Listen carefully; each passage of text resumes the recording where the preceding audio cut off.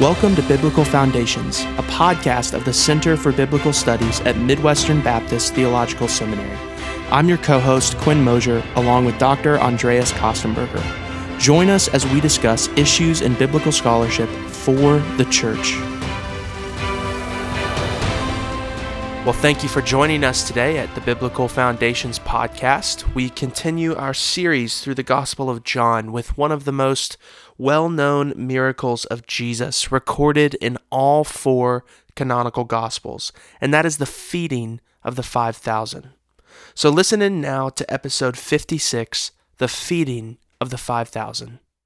So as I mentioned, looking at the setting of the feeding of the 5,000, now verses 1 through 4 in chapter 6, that event is already narrated in all three synoptic gospels. Matthew 14, 13 to 21, Mark 6, 32 to 44, and Luke 9, 10 to 17. And then, interestingly, in addition, you have a so-called doublet. Matthew and Mark also record Jesus' feeding of the 4,000 in Matthew 15 and Mark 8. Now, just looking at the feeding of the 5,000, the details cohere very closely in all four Gospels. And sometimes people exaggerate the way in which the three Gospels and then John are different. And the fact is that in many ways, they're closer to each other than, they are different. I was talking with someone over break about the Sabbath controversy that I talked about, according to John in chapter 5, and then it erupts again in John chapter 9. Well, when you look at the other Gospels, Matthew, Mark, and Luke, you see that they feature that Sabbath controversy as well. So again, there's a similarity between all four Gospels. They may not all record the exact same events, and give the same exact perspective, but the issues are, what critical scholars might call multiply attested in all four Gospels. And so the details are in agreement. You have 5,000 men, plus women and children. You have 5 loaves and 2 fish. And you have the 12 baskets full of leftovers. And those are obviously the important details that certainly eyewitnesses would remember. And yet, John supplements the presentations that you find in Matthew, Mark, and Luke, which vary to just a minor degree in some significant ways. First of all, only John features specific disciples by name. Very interesting. The other Gospels just refer globally to the disciples. But John has Philip and Andrew specifically, maybe because they were from nearby Bethsaida. They would have known, where you could buy bread, perhaps. Even more importantly, only John includes the ensuing Bread of Life discourse. And I mentioned earlier that Bread of Life discourse is like almost triple as long as the actual feeding narrative. And of course, in that discourse, John unpacks the Christological significance of the feeding and shows how Jesus in his essence embodies the sign. He is the bread. He doesn't just give the bread or multiply loaves. Very almost, you might say, not just theological, almost philosophical in a way. And so he shows how Jesus in his essence, embodies the sign that he's just provided. He's the living bread that came down from heaven to give life to the world. I'll say more about this in a minute.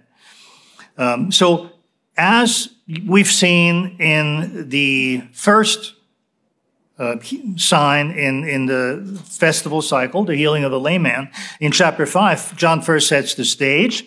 Somewhat puzzlingly, John writes, after this, meaning the Sabbath controversy in the previous chapter, Jesus went away to the other side of the Sea of Galilee, which is the Sea of Tiberias. Verse 1.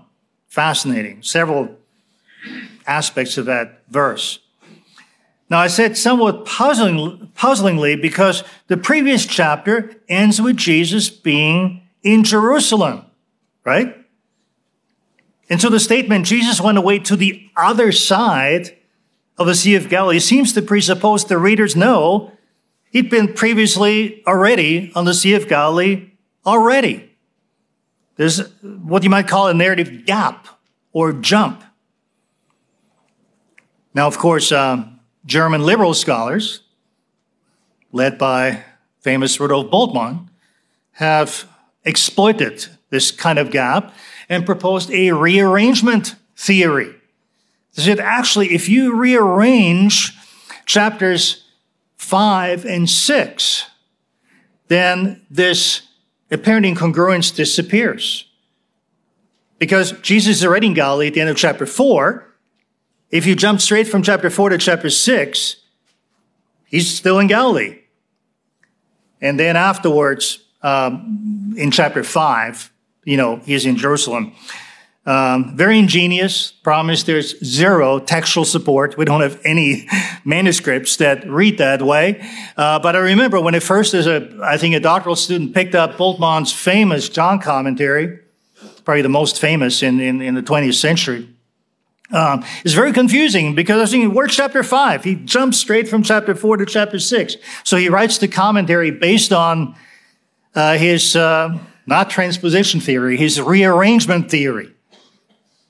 So, he's rearranging the gospel in keeping with the fact that he thinks that there's some sort of a incongruity. Scholars call that aporia, an apparent seam where John might have used sources rather clumsily. Except, of course, if you're smart enough, like a German liberal critical scholar might be, to correct John's clumsy use of sources. You can see I'm a little bit facetious here, but I have German background as well, so I guess I can get away with that. But you see what those scholars are arguing. There's this gap here. But when you look a little more closely, this is merely one of multiple instances in John's gospel where the evangelist implies movement on Jesus' part, but doesn't explicitly narrate it. And one of my former students, later became a colleague at previous institution, Scott Kellam, he actually wrote his doctoral dissertation on this very topic of implied movement in John's gospel. It's a monograph called The Unity of the Farewell Discourse, the Literary Integrity of John 13 to 16. And it's primarily on that famous Johanna aporia at the end of John 14:31, where Jesus says, "Come, let's go." But then they don't go anywhere until chapter 18, verse 1. And so again, there might be some implied movement there as well. And again, I would just argue that John simply expects his readers to have little difficulty in filling in the relevant information. Well, if the previous chapter ends with Jesus being in Jerusalem, and then here he is in Galilee, he must have traveled from Jerusalem to Galilee, right? Not a very big deal. Now, moving on to another tidbit in that initial reference, John 6:1, in the earlier Gospels, as you know, that body of water is always identified as the Sea of Galilee. Even though, of course, if you've been there, and even if you haven't, it's really just a large lake. It's not an actual sea or ocean. But in John's Gospel, the same lake is twice referred to as the Sea of Tiberias. I think this is one of several clues in John's narrative that his gospel was written later than the other gospels. Another one, by the way, might be the absence of reference to the Sadducees. Sadducees are not mentioned in John, presumably because they ceased to exist in the year 70 AD.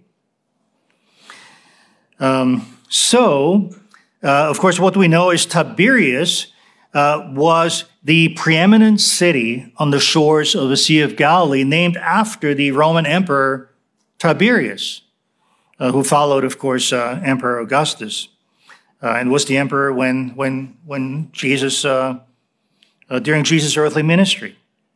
So apparently what happened is that city was renamed to Tiberias, and then in the second half of the 2nd century, gradually the name of the city was transferred to the name of the lake, So it's referred to no longer as the Sea of Galilee, but the Sea of Tiberias. So interestingly, in chapter 6, verse 1, John says, or refers to the Sea of Galilee, which is the Sea of Tiberias, right? To people who needed to be told that this is really the same body of water. But then later, at the end of the gospel, in chapter 21, verse 1, he refers simply to the Sea of Tiberias, no longer Sea of Galilee, right? And so you see where I'm going with this. This would be another indication that this is written a little bit later, at a time when people knew that the Sea of Galilee, now by a different name, named after the Roman emperor.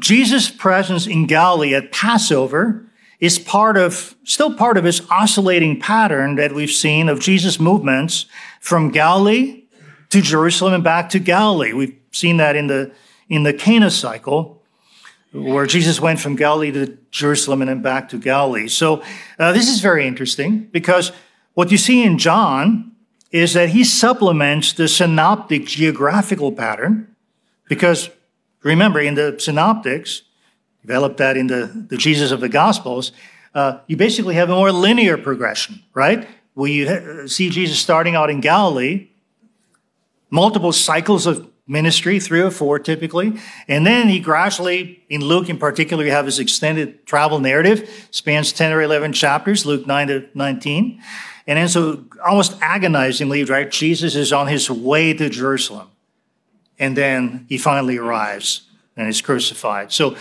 in the synoptics, you have this unanimous pattern from Galilee to Jerusalem.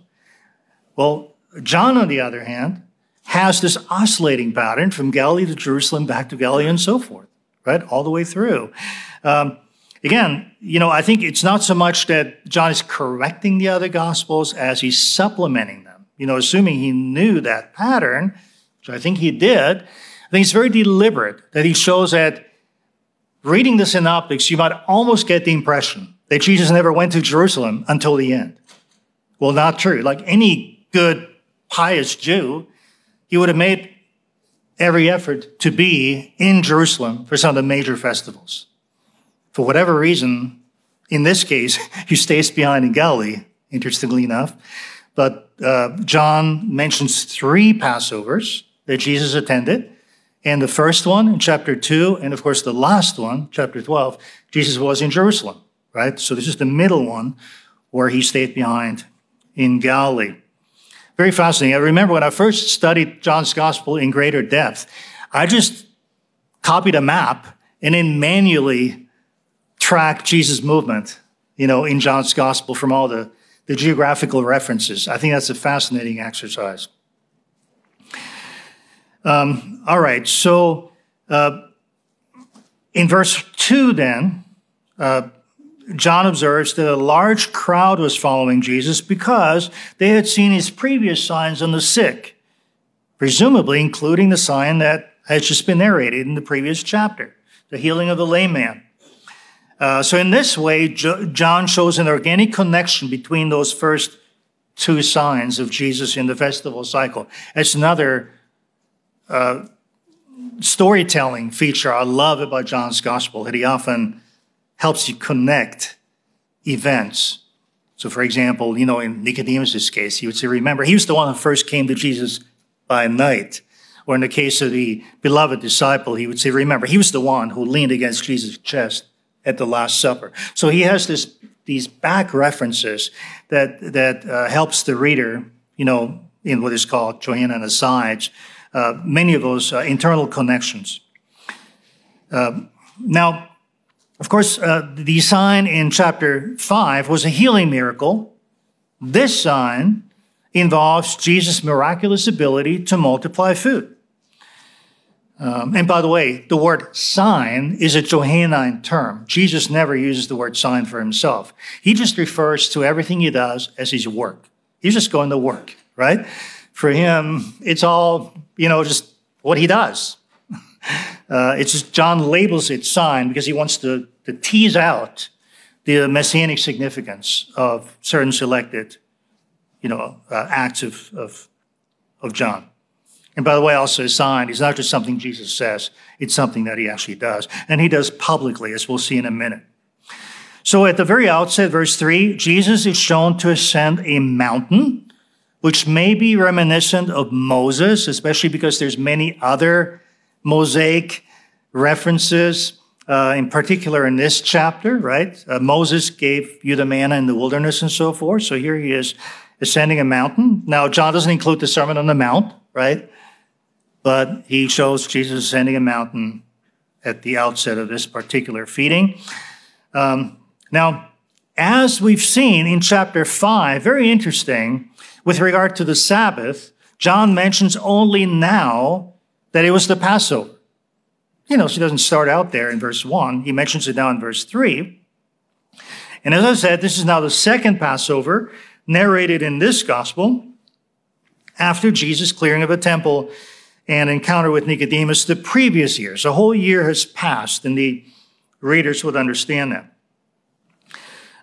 And of course, remember, this is part of a festival cycle. So John continues to use a reference to a given festival, in this case, Passover, as a structural marker to show that Jesus fulfilled the entire Jewish festival calendar. Of course, Paul later, I think in 1 Corinthians, said that Jesus, our Passover, has been sacrificed. And you see a lot of Passover references in John later on surrounding the crucifixion. But here, of course, it's epitomized in the feeding miracle. Just like Jesus was greater than Abraham, Jacob, and Joseph. We've already seen some of that in the Cana cycle. And just like he was greater than Moses and the signs and wonders that Moses performed during the Exodus, John's overarching point is he's greater than all the Jewish festivals. So, like D. Carson believes, and I tend to agree, most likely, kind of like Matthew, John was written primarily to unbelieving Jews and so-called proselytes, people who might already have a certain affinity with Jewish worship, to show them that it's a logical next step. If you already believe in the Old Testament, Jesus is the fulfillment. And so you ought to put your faith in Jesus, especially at a time, incidentally, when the temple no longer stood but had been destroyed. That's one other critical difference between the other Gospels and John, right? The other Gospels were most likely written prior to the destruction of the temple. John wrote after the destruction of the temple. And I think that makes all the difference. Written a piece on this as well, the destruction of a temple and the composition of John's gospel, kind of show a connection between the two. In other words, my argument there being that John wrote his gospel, at least in part, to show that Jesus was the replacement of the now destroyed temple, spiritually speaking. All right, so then looking at the actual feeding, verses 5 through 15. One interesting difference, in chapter 5, of course, Jesus performed the healing all by himself. But now we see Jesus' disciples are integrally involved. And of course, they were last mentioned in the story of a Samaritan woman. Remember, again, even there, went into town to buy supplies and then came back at the end of that conversation. So that was the last reference to them. And this is also very coherent with the way the synoptics present the disciples, that they were helping in the miracles, and Jesus deliberately involved them, which again, I did some work in first century rabbi-student relationships. And it's very typical for first century Jewish rabbis to involve their disciples, whether, to send them off to buy groceries or to just help with various, preparations, as kind of on-the-job training, if you will. And so Jesus here does just that. He is shown to confer with Philip and Andrew. And, interestingly, Andrew here, as earlier in the gospel, is referred to as Simon Peter's brother, just like Jude is, James's little brother and so forth. So you have this Again, interesting connection there with Andrew having already been mentioned as the one who brought Peter to Jesus in 140. So he's mentioned.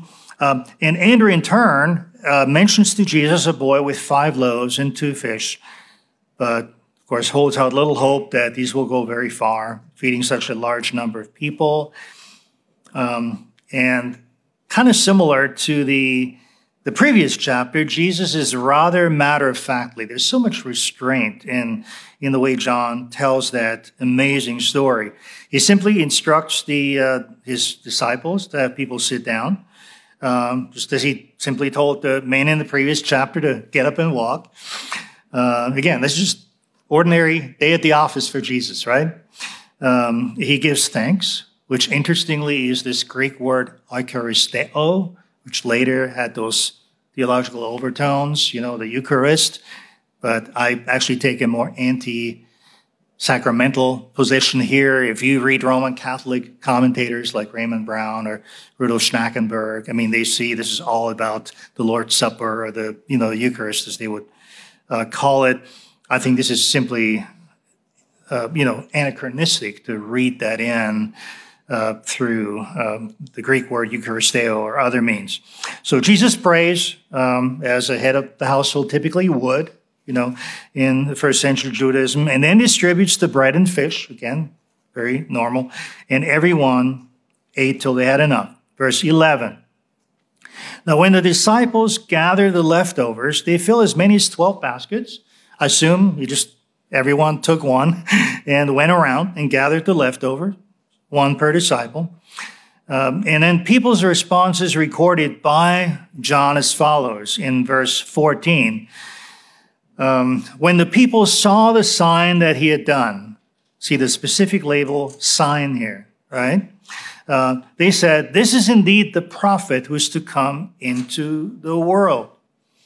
So again, you think just like with Nicodemus, right? That seems to be a kind of flattering compliment. Well, Jesus was a lot more than that.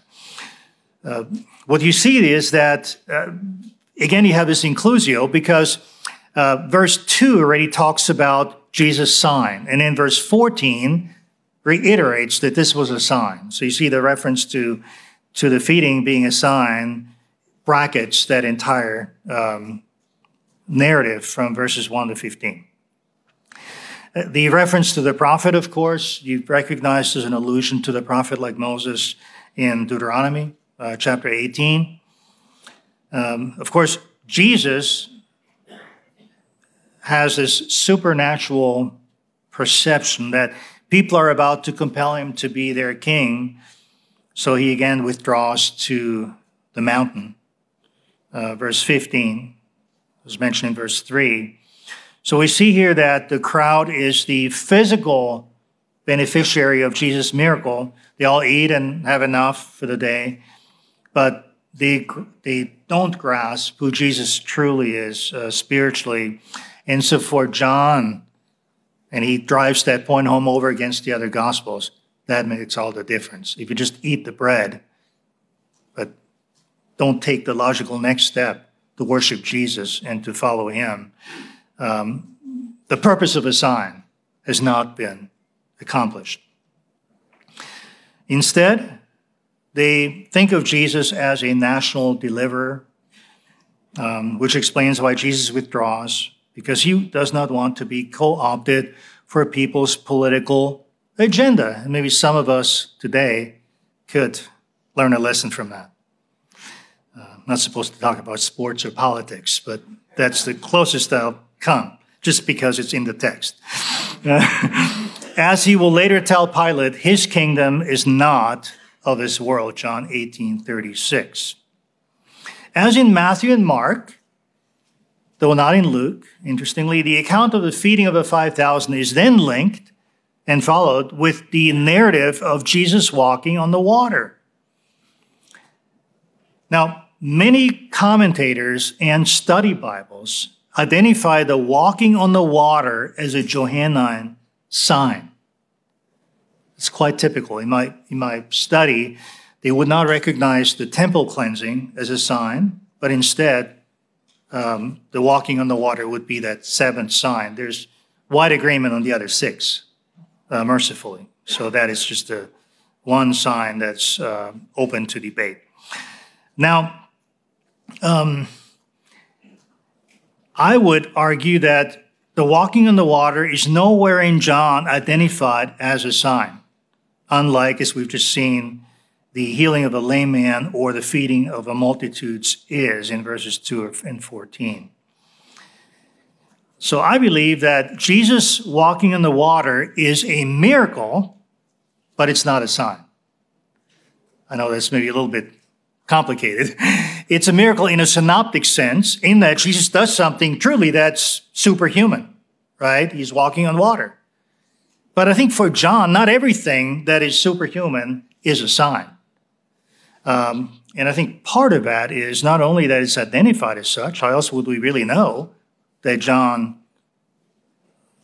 considered it as such, but also it is a private manifestation of Jesus to his disciples, and all the other undisputed signs are public in nature. Because ultimately, as we see at the end of chapter 12, the purpose was to commend Jesus as the Messiah to the Jewish people. So there's this public purpose, and admittedly, the only partial exception to that would be the first one, the turning of water into wine, which is kind of behind the scenes, but Jesus, he's just getting started. Okay, so there were different reasons why that sign was kind of partially private, even though, people behind the scenes knew what had happened, and John, of course, tells it to the world. And so, rather than, I'm arguing, John interposing this other sign after it's just recorded the sign of the feeding of the 5,000, he is supplementing the account of the feeding of the multitude with the bread of life discourse where he explains the significance of the feeding. Does that make sense? In that sense, it's almost like labeling the walking on the waters as how we interrupt. He's still going to talk about, the previous sign. I think John simply here incorporates the walking on the water because it's traditionally linked with the feeding in Matthew and Mark. He just keeps it there. Thank you for joining us today at Biblical Foundations. For more information, please visit the Center for Biblical Studies at Midwestern at cbs.mbts.edu. For further resources, also visit biblicalfoundations.org. Join us again next time at the Biblical Foundations Podcast.